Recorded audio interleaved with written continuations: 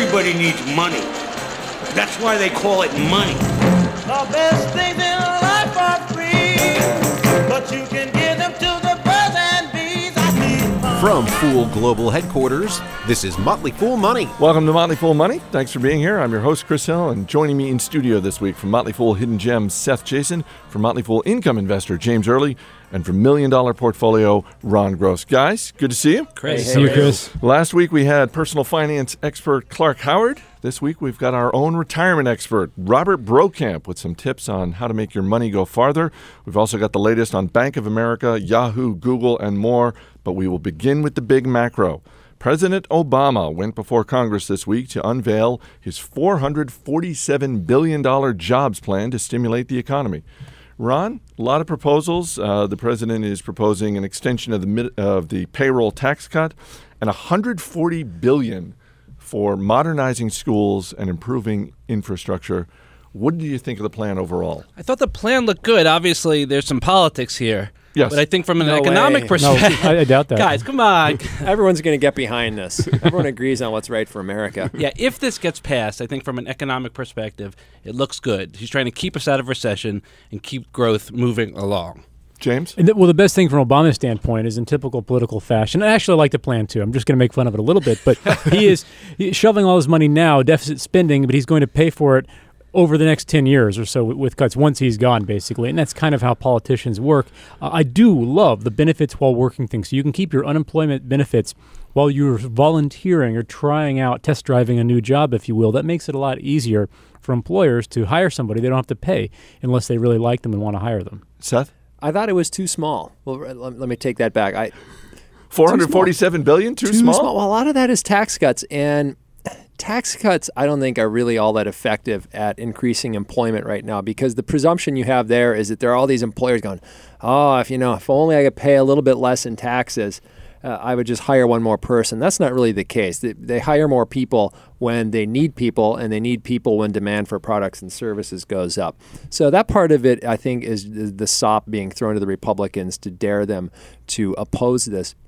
The infrastructure bit, the $147 billion or $150 billion or whatever it is, I think that could actually be bigger. And that's a lot of money, and we do need to pay for it someday. But it is one of the quicker and more direct ways to actually get some construction and other employment going out there. And yes, that stuff is by nature somewhat temporary. It's going to end at some point in the future. But the whole purpose of a bill like this is to have enough shorter-term stimulus to kind of kickstart the economy. And then once people start spending, you hopefully get that virtuous cycle of growth again.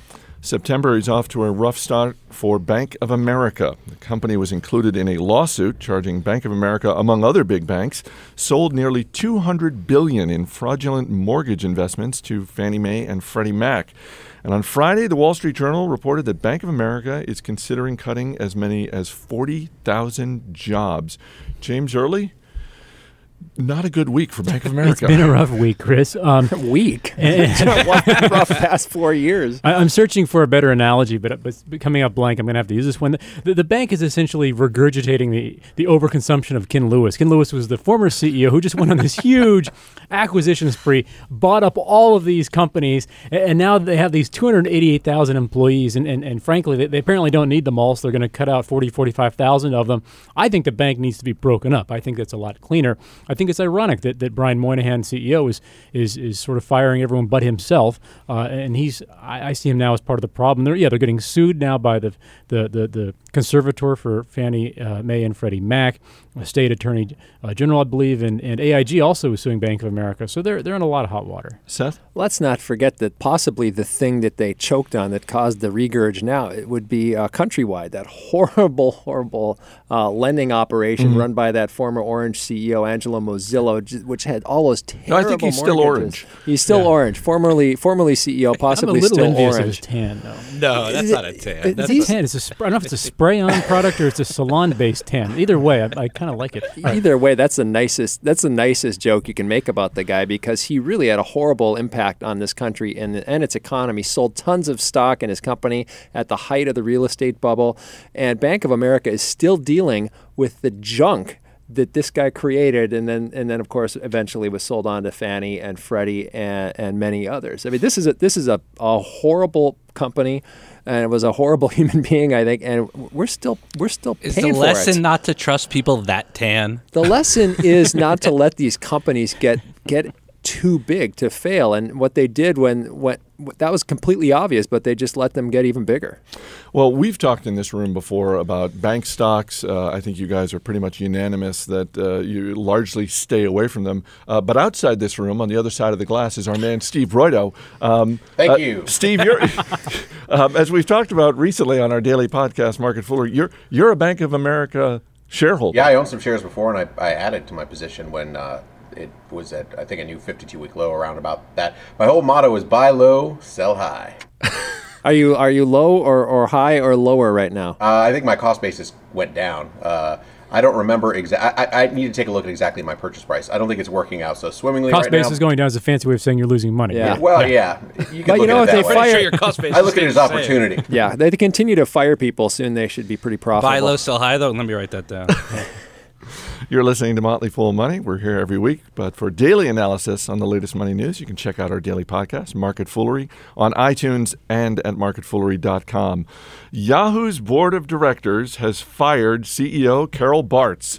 She'd been CEO for 2.5 years. Chief Financial Officer Tim Morse is now the interim CEO, as the board says it plans to hire an executive search firm to find a permanent CEO to replace Bartz. Seth, shares of Yahoo were up immediately after this news broke, and they're up for the week. What do you make of all this? You know, we thought Carol was a lot of fun around here. We liked her because she was always dropping F-bombs. I mean, if you think that I let the occasional bad word slip, you should have listened to her. She was in many ways inherited an impossible situation. What the board presumably wants from a CEO at Yahoo is for an executive to come up with an entire new vision for this company and remake it. And that's not really possible. What the Yahoo board needs to realize is it's this over-the-hill portal, and nothing's going to change that. And what Bartz did, she did the deal with Microsoft on search, cut a lot of costs. Mm-hmm. And those were good things, but there's no miracle here. So I actually feel a little bit bad for her, except for the fact that she, I think, took home tens of millions of dollars. I think her severance package was about $10 million, and she did within 24 hours of being fired over the phone. She did give an interview to Fortune magazine where she called the board a bunch of doofuses and said doofuses. That is rated G. For Carol. They did say she did also say they effed me over. So there is that. And you still find her sassy manner attractive, Chris? Is that? Absolutely. My love for Carol Bartz has not changed. She's got more time for you now. One iota. She might write me back now. Building on her opinion of the board, Dan Loeb of Third Point Partners has recently announced that he owns more than 5% of the stock, and he's agitating for change as well. We own Yahoo in $1 million portfolio, not necessarily because we think it's a well-run company, but it is a collection of assets that we think are worth more than the current market cap of the company. And if Dan Loeb or anyone is successful in perhaps breaking the company up into its pieces, we think we'll make money. Yeah, becoming the CEO of Yahoo is a bit like being placed on a speeding bus with no brakes and no steering wheel. It's like you're stuck. And a bomb? I saw that movie. Yahoo pretty much defined the internet 10 years ago, and that's the problem. It still pretty much defines the internet of 10 years ago today. It just hasn't changed. Things have evolved. Yahoo has not. So I agree with Ron that it should be broken up, and there's more value there. Its Chinese assets are pretty strong. I mean, it 40% has of the value. Right, and it has, Alibaba.com, Alipay, Taobao, that's not pronounced right. How do you pronounce it? Taobao? Yeah, Taobao. Like Taobao workout. These are really punching thing right. at aerobics. These are very these are number one sites in China from an e-commerce perspective, and there's a lot of value there. Coming up, if you were eagerly anticipating Groupon's IPO by the end of the month, we've got some bad news. Details in a moment. You're listening to Motley Fool Money. Welcome back to Motley Fool Money. Chris Hill here in the studio with Seth Jason, James Early, and Ron Gross. The Financial Times has reported that DirecTV is no longer in the bidding for Hulu, so just 4 bidders remain: Amazon, Yahoo, Dish Network, and Google. Seth Jason, the bidding is reportedly in the range of $1.5 to $2 billion. Who are you betting on? Is that all? 1.5 to 2 billion.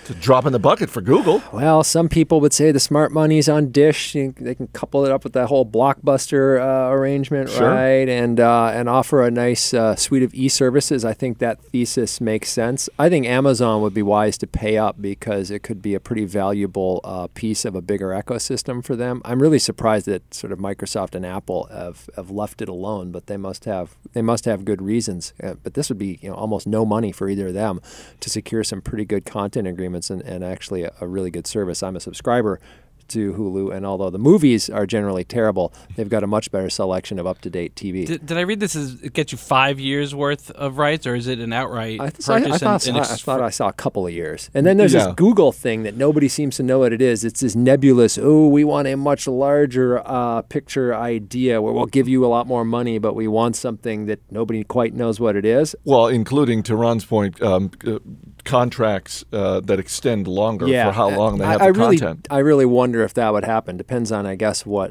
Google would be willing to pay out. But remember that Hulu evolved as a way to kind of head off Google at what they were trying to do, which from my point of view was blackmail all of the content providers into doing deals with them by letting everybody upload, copyrighted material to YouTube and then only very late painstakingly take it down. I think Google prefers the word coerce to blackmail. So that's my opinion that they were blackmailing. That. But that looks like what they were doing to me. Walmart announced it is bringing back layaway for holiday shoppers. James, is offering pay-as-you-go plans going to help the world's biggest retailer? It might. The terms are a little bit onerous. The basic idea of this layaway is to help people who don't have credit cards do their Christmas shopping. That's why they're introducing this now. You pay about 10% down. I think you do pay 10% down, a $5 fee. And if you decide to cancel the layaway, you just want your money back, you have to forfeit $10. So it's not that cheap. I don't know what percent of the people will opt for this. Hopefully not. Credit cards have largely done away with layaway, but it's just more of a proxy and indicator of where the economy is. Ron? And for now, it's really just about Christmas. This is a toys and electronics-based plan. They have always kind of had jewelry layaway. So they're going to reevaluate after the Christmas season to see if it's worth making this permanent or extending it out into other things. But for now, this is a way to get Christmas better, perhaps, than it may have been. And we've talked numerous times in here about Walmart's almost dual levels of success. Internationally, Walmart seems to be growing at a much faster rate and delivering in much better ways than it is here in the U.S., where same-store sales continue just to decline quarter over quarter. Well, it's saturated here, so there's just not a lot you can do to grow it. There's already a Walmart in pretty much any market that can support one, and in the ones that they thought couldn't, there are these other sort of Dollar Generals and these other smaller outfits that fill that niche. So they really have run out of room here. Now, overseas, this doesn't work in every country, by the way. They had a lot of trouble, I believe, in Germany, and it depends on the culture. Korea too. Yeah, but in places like Mexico, where the stores were pretty rudimentary and didn't have goods, and the prices weren't cheap, they've done very, very well. And here in the U.S., they kind of lost their way from a merchandising perspective, moving away from what really had made them successful, and now they're getting back to it. And I think things are starting to stabilize here. We actually own the stock here at $1 Million Portfolio as well. And you guys like all these over-the-hill companies. We like it mostly for its international exposure, similar to the reason we own Yahoo. And if the U.S. stores can just stabilize, then the stock looks at least good. And we own Walmart also, an income investor, I'll add. At least the geezers over here. The comps are less negative, which is the new positive these days. On Thursday, Google announced it has bought Zagat, the company known for its reviews. I like how you strain to pronounce that properly. Zagat rhymes with the cat. Zagat, sorry. Can we just call it Big Z? Just for our dozens of listeners out there, there was a vigorous for debate. For the 3 who've ever purchased this thing. Vigorous debate here in the studio before we went on the air about precisely how to pronounce Zagat, the company known for its reviews of restaurants and hotels. Ron, we don't know how much Google paid. No. It probably doesn't even matter given how much cash the company has. Probably does not. What is Google going to do with its new toy? It's an interesting acquisition. It's nothing earth-shattering. This is not going to change the valuation of Google. But it's going to be a nice complement, I think, to their local mobile offering, and they'll integrate it into their Google Places offering, and it's good. It'll enhance mobile search and their maps, and it'll be a nice little offering that people have now to get these reviews. But it's not a game changer. But philosophically, if it won't change the valuation of Google, why would Google do it?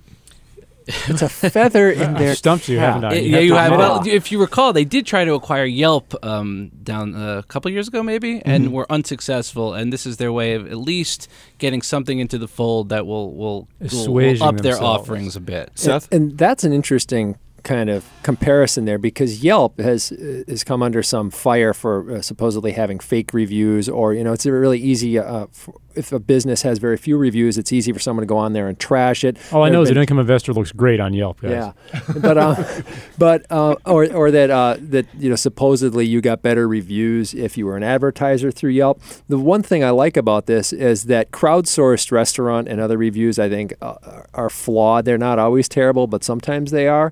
And Zagat is pretty reliable. So Google has a nice base of sort of higher end reviews. But on the other hand, already on some of the, on like my mobile phone here, which is a Windows phone, like I look on there and it already pulls in on the mapping. It shows me a restaurant. If I click the little thing on the restaurant, it's got TripAdvisor or Yelp or any other reviews it can get its hands on. So this isn't going to change things much. It's just more of an expert review versus a crowdsourced review. And let's not forget, Google is an advertising company at its heart, or a search company, but they make money on their advertising. So anything to draw you to doing a search, to looking at something, to get your eyeballs looking at an ad will enhance their business, and that's the reason. According to the Wall Street Journal, I think 20% of Google searches are for local businesses. That's huge. Yeah, very big. And finally, guys, Groupon was planning to go public by the end of the month and is now in its quiet period, mandated by the SEC to make sure companies don't hype their own stock before the IPO. Now comes the news that Groupon has canceled its investor roadshow and has postponed its IPO indefinitely. Say it ain't so, Seth.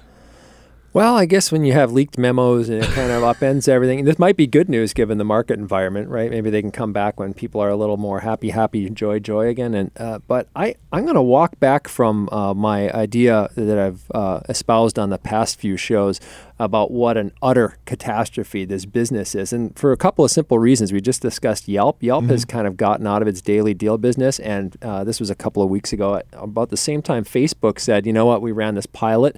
We don't want to be in that business.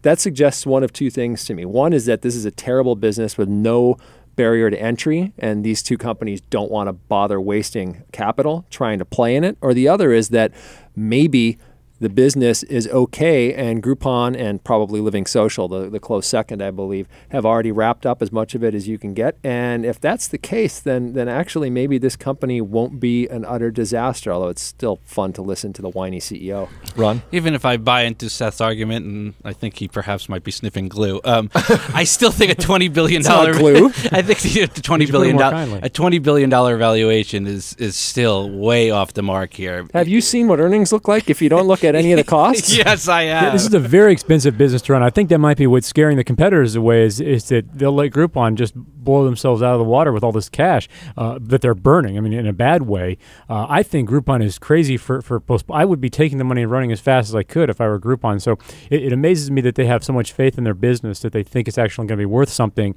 in another year or whenever they're planning this resurgence of the IPO. I'm going to close with brief proof of my insanity. This IPOs, I'd actually consider buying shares on the outside chance that it just goes on to become a success. Your insanity was proven years ago, my friend. All right, Ron Gross, James Early, Seth Jason. Guys, we'll see you later in the show. Coming up, the Motley Fool's own retirement expert, Robert Brokamp, with some advice on Social Security and what you can do to help secure your own financial independence. Stay right here. This is Motley Fool Money. Somehow my finances will grow. Welcome back to Motley Fool Money. I'm Chris Hill. A lot of topics were discussed at the most recent debate of Republican presidential candidates, but the topic getting the most headlines the next day was a financial one, Social Security. Here to help us make sense of it all is the Motley Fool's retirement expert, Robert Brokamp. Robert, thanks for being here. So good to be here. So Governor Rick Perry of Texas, famously now, calls Social Security a Ponzi scheme. When you think about Social Security, what is the future of it? Well, first of all, let's remember what a Ponzi scheme is. You put your money in an investment. Instead of getting a return, what you're really getting is the money of the investors who came in behind you. Mm-hmm. And in that sense, Social Security is a Ponzi scheme. But it's always been that way, and it was designed that way. The payments that people receive today, the retirees, is not money that came from an investment account that had their name on it.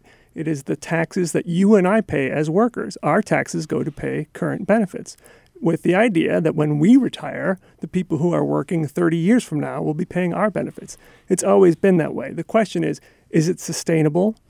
And given the current trajectory, it isn't exactly, but it only takes a couple of tweaks to make it fine. So right now, am I correct on this, that right now Social Security is set, as it is currently set up, through 2036, sometime in the 2030s? Right, exactly. And that factors in the so-called trust funds, which is a very complicated issue. When you and I pay our taxes, the vast majority of the money that we pay goes to current beneficiaries. A small part of that goes into the trust funds, which are invested in special treasury bonds. Now, of course, some people will say those aren't really worth that much because in the end, the government doesn't have that money. They've spent it. That's a valid point. But generally speaking, those will be exhausted sometime in the 2030s, and taxes will pay about 75 to 80% of projected benefits. So if those trust funds go away and there are no changes, future retirees will still get about 75 to 80% of what they're promised. So for someone like me, who's I'm in my mid-40s, what can I count on when I retire? I think when you're running your retirement numbers and you pull up a retirement calculator and you want to say, like, am I saving enough to retire? It's going to ask you, what are you going to get from Social Security? And I think the safe thing to assume is if you're in your late 50s and older, you're going to get what you're promised. Okay. If you're in your 40s to your 50s, I would say count on maybe getting 75 to 80%. For people who are in their early 40s or younger, play it safer. Assume you're going to only get 50%, although I'm pretty sure you're still going to get that. But you're building a margin of safety in there, and anything above that 50% will be gravy. So you think that that just seems like a pretty wide range for me. People in their early 40s and younger. If you're just starting out or you're just graduating from college, like your mid-20s, something like that, you're still thinking it's like around 50%? I think so. I think what will happen is there definitely has to be changes, and there will be changes. One thing that will probably happen is you have to retire later to get your full benefits. Right now, you have to wait until you're 67. I wouldn't be surprised if they move that to 70 or later, which, in my opinion, is totally appropriate because one of the problems with Social Security is that we're living longer. So fine, move the age up. That's a good problem to have, That's isn't it? Bad problem. We shouldn't be living so long.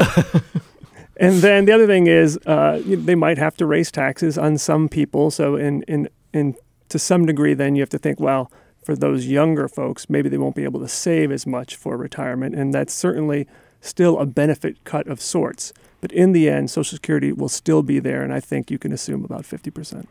You're listening to Motley Fool Money, talking with Robert Brokamp, the Motley Fool's retirement expert. What do you think is the biggest misconception about Social Security?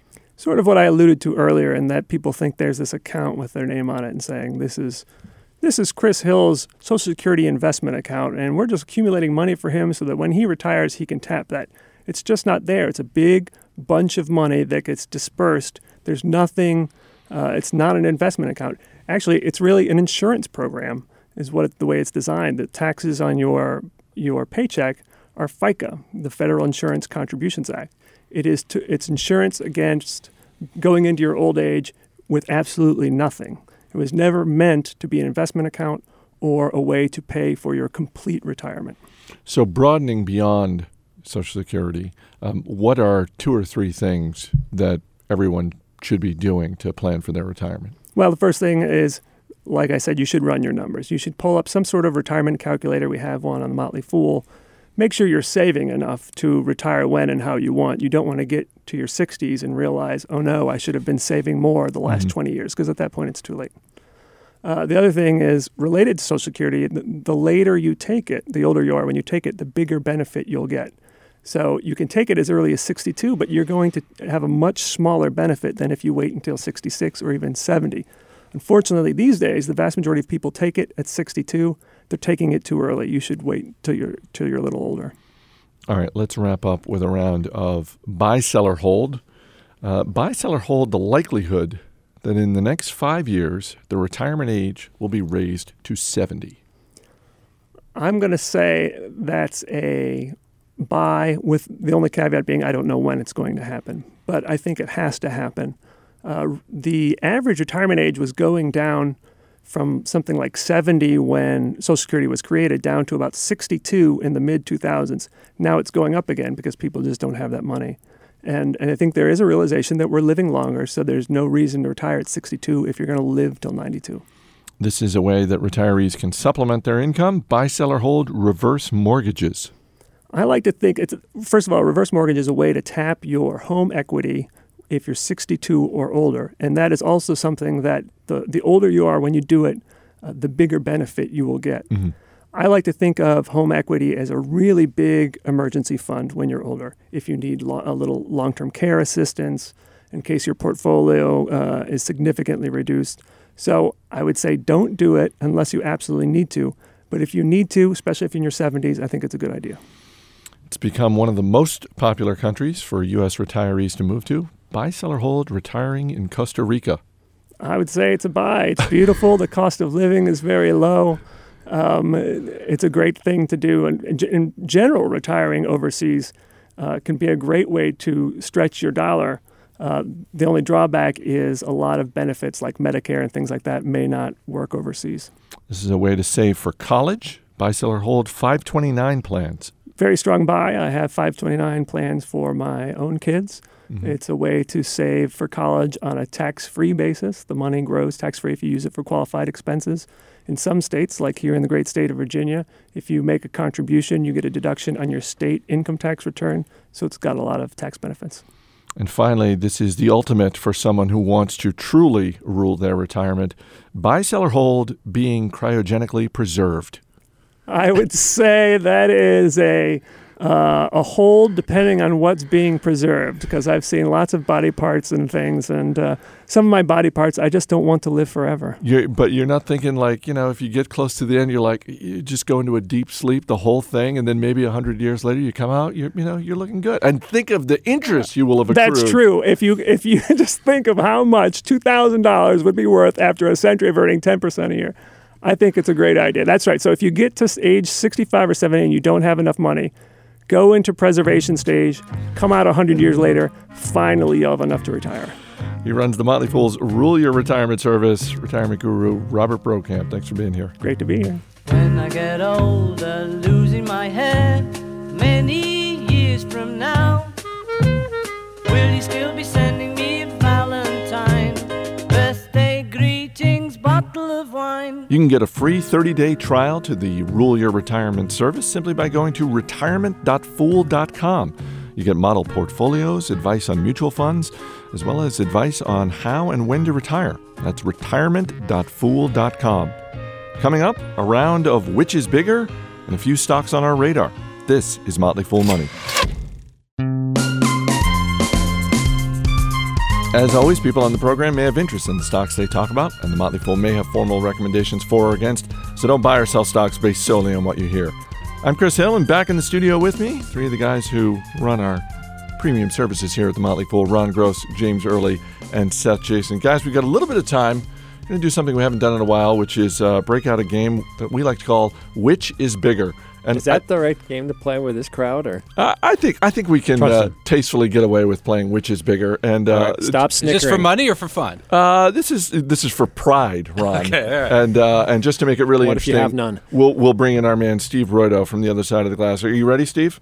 Absolutely. All right. Which is bigger, the average square footage of a Costco store, or the combined square footage of the White House and Bill Gates's house? Ooh. Ron, start with you. East Wing and West Wing?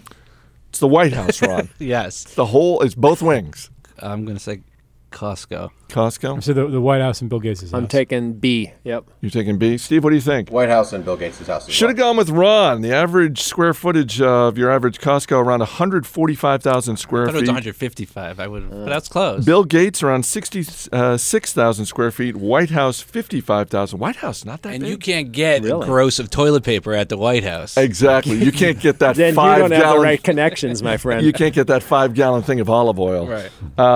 Which is bigger? No, they keep that under guard.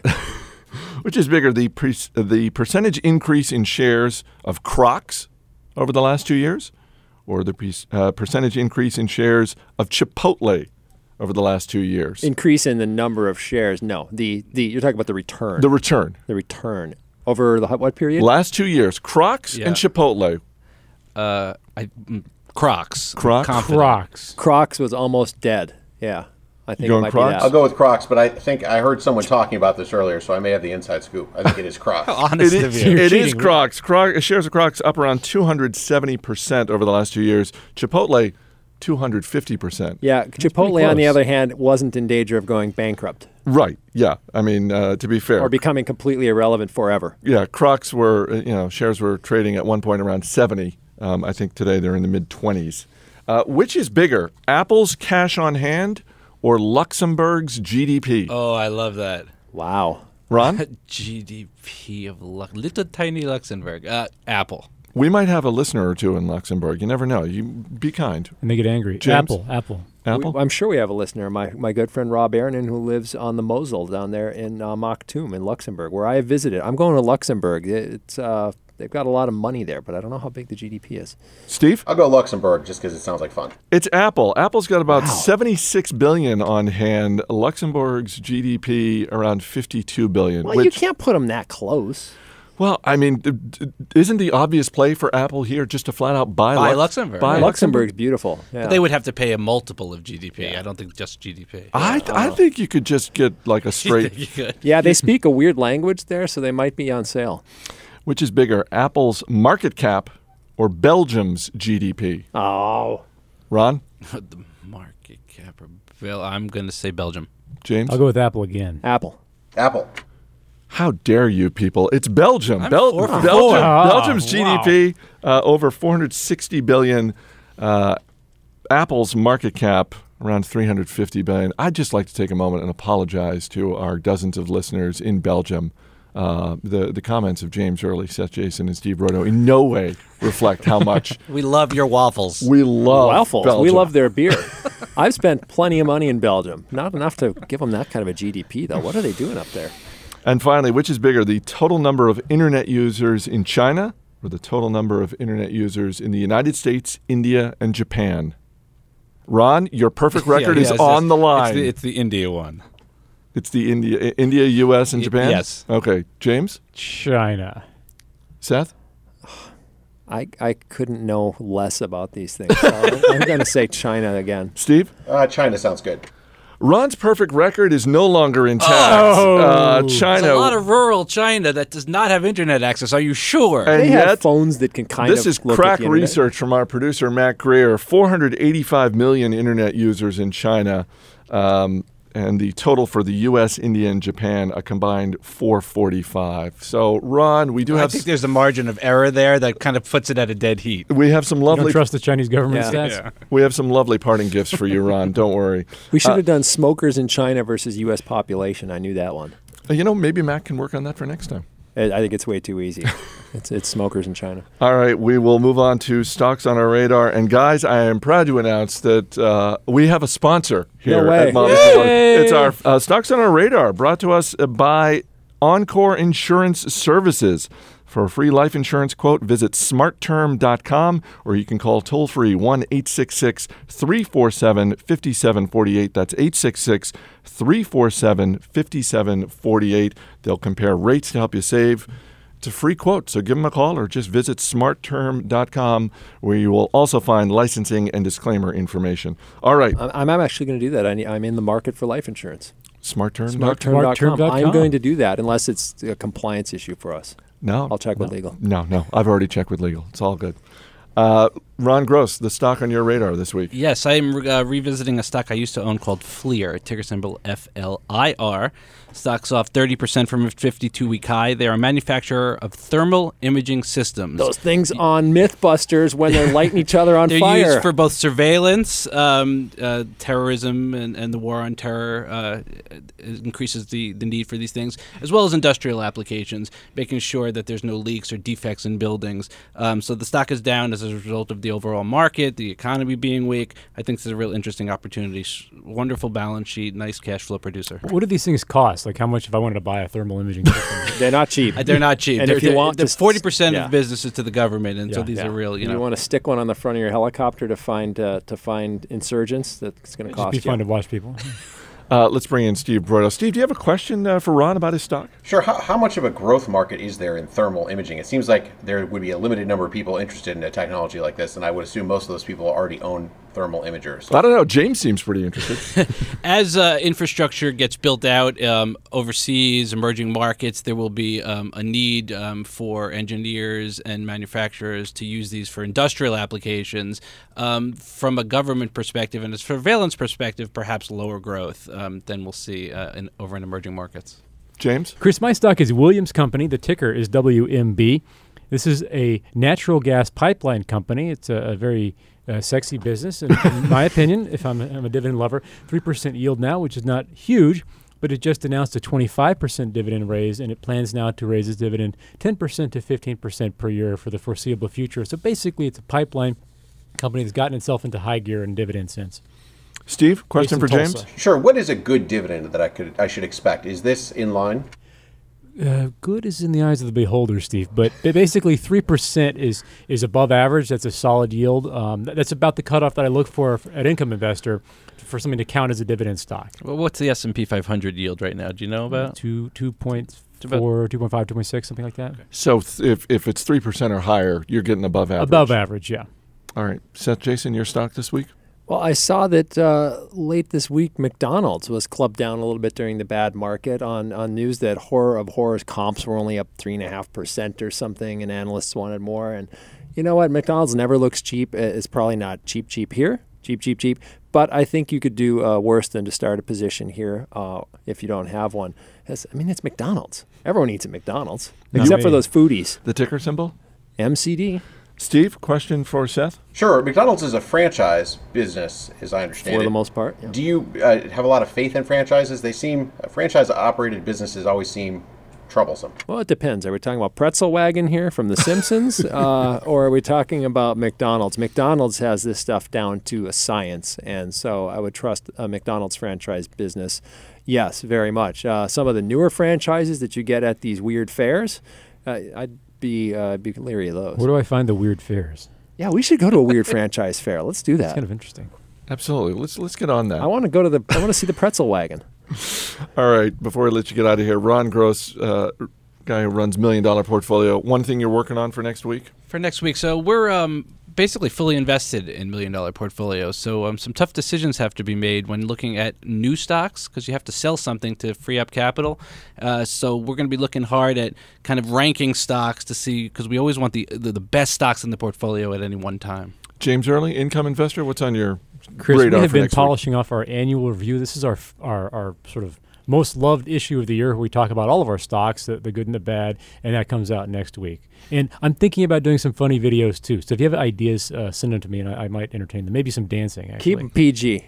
Yeah, definitely keep them PG. Seth, Jason, Hidden Gems, what's up for the next week? Over the past couple of weeks, I've been revisiting oil field services and other sort of Gulf oil stocks because, what was it? When did that whole BP thing blow up? Was that a year and a half ago? It was a while back, we recommended a bunch of stocks in that space. They went on to clobber the market pretty handily, and a lot of them have been beaten back since then. So I'm looking at these and reviewing these to see what opportunities there might be all over again. All right, Seth, Jason, James Early, Ron Gross. Guys, thanks for being here. Thank you, Chris. You can check out the services these guys run at Fool.com.